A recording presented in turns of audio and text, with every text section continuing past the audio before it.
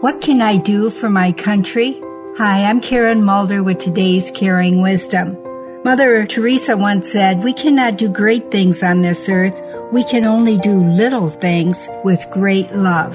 David Brooks says, if you want to know what to do for your country, look around your communities. Yes, there are hungry people in the streets and elderly people who could use some company, and mothers who need help with their children, and people who can't read, and neighbors whose homes need paint, and streets with litter, and people who need to be listened to, and thousands of little things that need to be done. We can change our country by first changing our communities.